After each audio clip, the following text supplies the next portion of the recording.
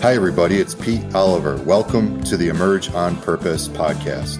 This podcast is for sales reps and managers who want to become better leaders. Each show, we'll talk about a different leadership principle that will help sales reps and managers emerge on purpose.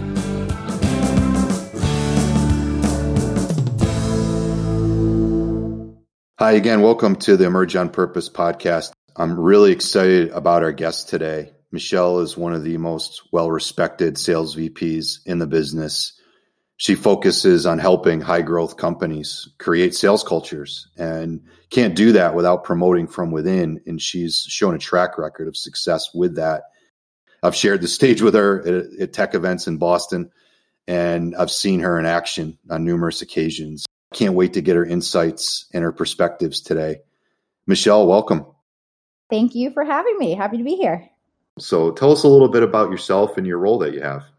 Yeah, sure. Currently, I'm a VP of sales at HubSpot, and I oversee the North America small business sales team. So we call on companies that have 25 or fewer employees, and I'll have about 120 reps on my team this year and a management team of just under 20.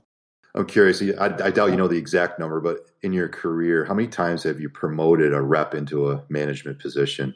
Oh, gosh. I mean, it's got to be shy of 50, at this point, maybe a little bit less. But yeah, I mean, it's what I do. Promote reps to managers, managers to directors, and I get them all over the city of Boston and the U.S.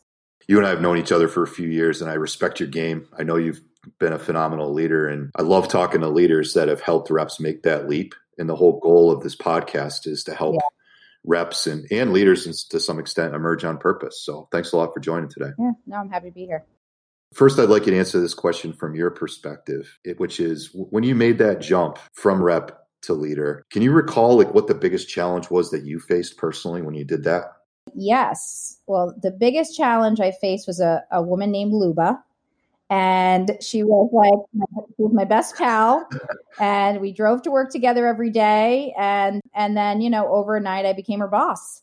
And I think, I talked to a lot of reps who are interviewing to become a manager about how are they going to make that transition? Because when you go from peer to manager, it's a tricky thing to navigate because you got to gain credibility, navigate the new territory of being their leader. And gaining that credibility from the team takes time, and you don't get that trust right off the bat. So I think that's one of the trickiest challenges to overcome when you first move it from rep to manager. I had the same challenge when I had my first leadership role. I think 2/3 of the people on my team were older than I was. And all of a sudden I'm the manager, and putting myself and that team in that position, it was awkward.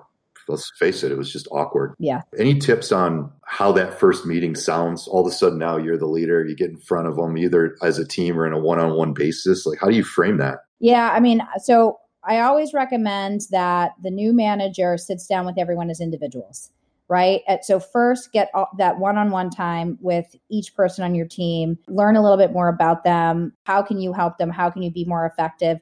Then you can kind of gather that information and share that back with the team for that first meeting. So you're not just coming in and saying, I'm the new sheriff in town. So I think that piece helps. And then the other recommendation I have is make that first meeting about who do you all want to be as a team? How do you want to define who you are, how you're going to act together? What is that contract that you all want to commit to as a group of people who are going to do work together? And making it kind of a collaborative session as opposed to listen to me, I'm the new boss in town. Yeah, I think that's a great point. It's a great suggestion. I think a common misconception for new leaders is they have to demonstrate their authority right off the bat. And having that collaboration as quick as you can is huge. And love what you said about understand what they have going on and how you can help them. In the beginning, if you're just able to help them remove barriers, that's going to create some trust too. Yeah. As we've talked about before, you've promoted 50 plus in a leadership position. So you obviously know how to make that leap, and you've helped others do that. I know coaching is part of that leadership process. That's extremely important. And I know that's a hot button for you. But if you're okay with it, I'd like to shift gears and go there and talk about what it means to be a coach. Yeah. I mean, so important. Coaching and managing, they're two completely different. They're two different functions, but at the same time, they overlap. right? Yep. So being a coach to me is that you are an active participant in the self-improvement, the professional development of somebody who's on your team, right? And so it's active. When you're managing the business, you're managing the pipeline, you're managing the forecasting, you're managing personnel. When you're coaching, you're actually getting into the craft of their work, analyzing it, diagnosing, what's working, what isn't working, and putting together an active coaching plan to help somebody improve. And in order to do that, you got to get that buy-in from the person that you're working with, that enrollment. But it's an active role in someone's development. So the buy-in, they have to be an active participant in the coaching process as well, right? Can't be a one-way conversation. You got it. Okay.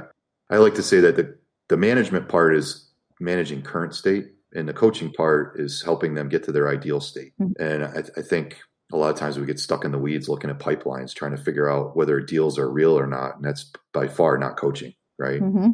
So how do you do that? Like, let's say you get your leadership position, you're now in that role.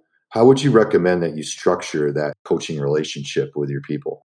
This is kind of going back to some of those first meetings, but one of the things I recommend for new managers is first getting to know their people better and sending a survey out to each individual. How do you like to communicate? How do you like to receive feedback? What motivates you? What inspires you? What are you working towards? Like when you have, that information, it helps you be a more effective coach rather than just hopping in and assuming, how someone is going to tick. So I think starting there and getting to know your people better really helps. And then rolling up your sleeves and asking, are you comfortable with me kind of giving you some of this feedback so that I can help get you better, to help get you to these goals? And when you get that buy-in and enrollment, you say, you diagnose some aspect of their game. It could be how to have more effective discovery questions. It could be how can you negotiate more effectively? It could be how can you show value for your product and how it helps kind of address their pain. And so you want to diagnose what part of the process could be improved and then put together an active plan to carry that out to work on that development. Okay. Do you find that the coaching conversations can happen in a team environment, or do you typically like to do them in a one-on-one setting? They can be at a group environment. In my view, a manager should be doing coaching in every one-on-one with their reps, but we do group sessions as well. We might do it on, how to bring more value to a demo, or we might all listen to a call together and say, what could we have done? Where could we have gone? Where would you go next on this? So I think one-to-many and one-on-one are both effective. They just need to be used in the right way. I'm curious if you would advise doing this or not doing this. So a lot of times as leaders, we have to talk about forecasts and we have to look at pipelines, and that becomes a management exercise because we want to forecast the business the correct way. And a lot of times inside those conversations, you might see a coaching moment, but it's hard to transition from that forecasting process to a coaching moment. Any thoughts on whether or not you think you should do it at that point in time? Do you table it, do it another time? Like, give us some tips on how to transition from one type of conversation to another. I never want to dictate someone's coaching or management style, right? So I don't think that there's just one answer there, but I think the reality is it is through the deal forecasting, deal management that is when you get those insights into what that play call should be, what to do next here. Did they have firm next steps or not? Do they have the right decision makers at the table? And so ideally you either table it, but you write down the notes and say, let's get back to this deal. Let's talk about this in our next one-on-one and get what you need out of the forecasting call, unless you have the space to do both in that one-on-one. But you have to designate that time for coaching specifically and make sure you're not, back and forth in the same meeting. Those do you questions those are the management questions, right? And if you're going to transition to the how-to questions, you could go down a rat hole, which isn't necessarily a rat hole because that's where the coaching magic happens. But I think you're right. I think you have to compartmentalize those so that you can get to the truth more too, because the do you questions may not get you to the truth until you start asking the how-to questions, right? And that's probably the coaching portion of it. 100%.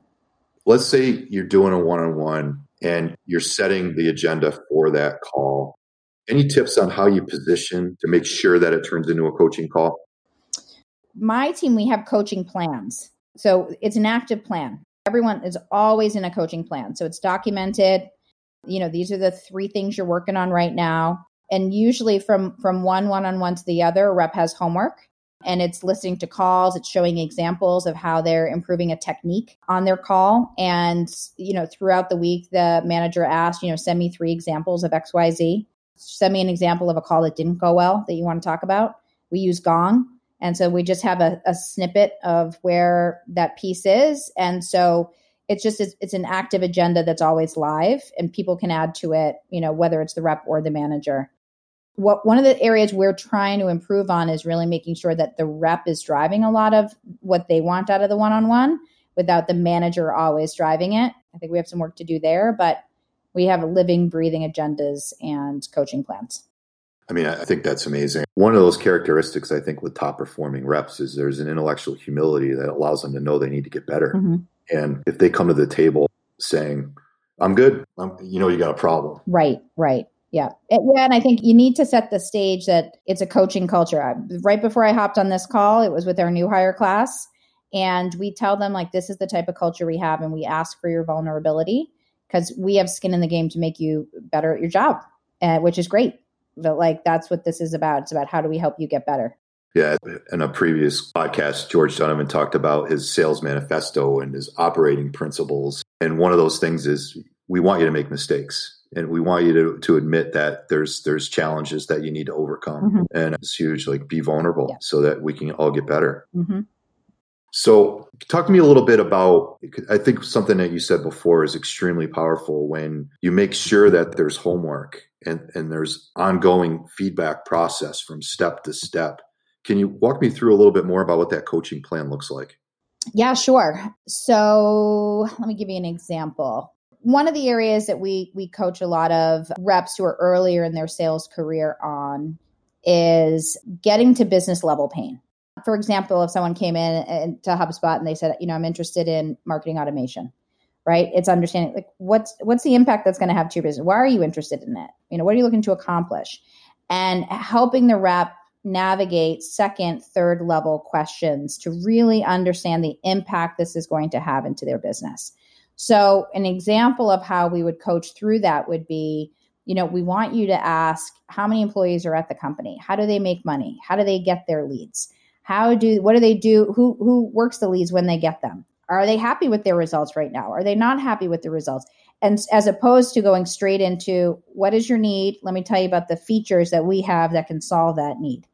And so a rep would then, the homework would be, I want you to give me an example of how you asked about their organizational structure, how they make money, what their average deal size is. So the homework would be, I want examples of how you've asked these types of questions.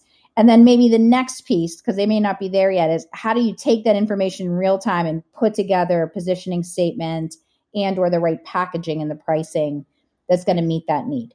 So the homework at first would be, let's get the answers to these questions. Then maybe the next week it's, all right, how do I help you use those answers in order to then, position and present a good package? Yeah, Michelle, I know obviously you and I are speaking the same Sandler language with business impact and second level pain and quantifying what they want their outcomes to look like. And let's pretend they don't. What does that mean to their business and all that stuff? And I love that the fact that you're getting them to determine what it means to them instead of giving them the answers, right? You're asking them to go figure out the answers and figure out how they would achieve those results that you're looking for and then report back.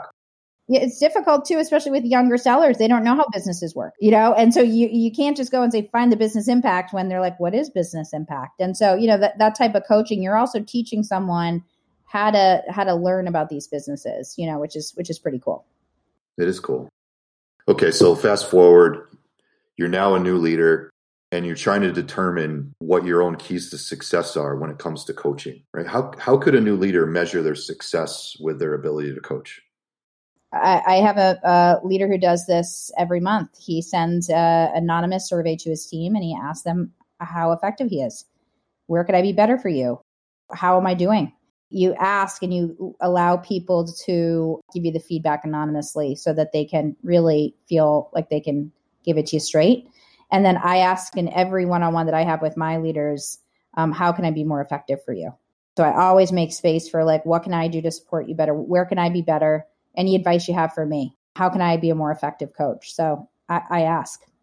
That's amazing. So the vulnerability isn't a one-way street then, is it? Sounds like it goes in both directions. No, my whole team watched me cry on a call at 9:30 a.m. Monday morning. And so no, we're a vulnerable group. You know the purpose of this podcast, right? If there's any tips or tricks or advice that you would give new leaders, let's end there. What could you share with us there? Yeah, I mean, I think maybe just continuing that thread of vulnerability. You need to you can't assume that you're doing your job well. So ask them how you can be better. Ask for the feedback. Ask your team how you can work with them as effectively as possible. Don't assume if someone tells you that, they want to, pay off their student loans, that's their number one goal in life. They might actually be motivated more by something else. That could be recognition. And so, ask your people for feedback on yourself. Ask your people what motivates them, what drives them, and how you can be more effective for them. That's going to make you a more effective coach, getting those answers before you go into action. We talk a lot about vision boards and understanding the whys of your people, and their motivators may not be the same thing that motivates you. So getting an understanding of their personal why and going through that vision board process with your team can be a powerful exercise early on. And the vulnerability will definitely come out there if you know what's in it for them and why they do what they do, right? Yeah. And I share mine with my team. They have my vision board. They all know. You put it out there, they know what you're working for too. Yeah. I firm believer. There's zero chance I'd be in Hawaii right now if it wasn't for the vision board. And all my clients knew it too. And when we got here, it was pretty satisfying, obviously, but it was pretty cool to see that we were starting to accomplish some of those things on that vision board. If you're a part of that journey for your reps, it goes a long way. Sometimes you can even help them determine what is important to them. Maybe they didn't know, but going through that process, they've figured out for themselves why they do what they do, and makes that coaching process even more powerful. There's nothing I'm more proud of than when I see people that have worked for me achieve their goals, like their vision for their own happiness and lives, and buying second homes and paying off their student loans, and getting the new kitchen and getting engaged and married and all of those things. It's just, that is what gives me the greatest joy, is seeing that growth. That's awesome. Well, Michelle, this is very helpful. I really appreciate your perspective on this. That coaching element of being a leader is huge, and making sure that we're putting our people in a position to get better and have them be an active participant in that process, and have us be an active participant in their process. Thanks for your insights here. Much appreciated you joining the Emerge on Purpose podcast. Yeah, well, thanks for having me. Thanks to you, our listeners. If you would like to support the Emerge on Purpose podcast and help us spread the word, please leave us a 5-star review on Apple Podcasts. You can also subscribe to the Emerge on Purpose podcast on Apple Podcasts, Google Podcasts, Spotify, or wherever you're listening right now. If you want to reach me, by the way, you can. LinkedIn.com/the word in/SailfishPete. That's SailfishPete.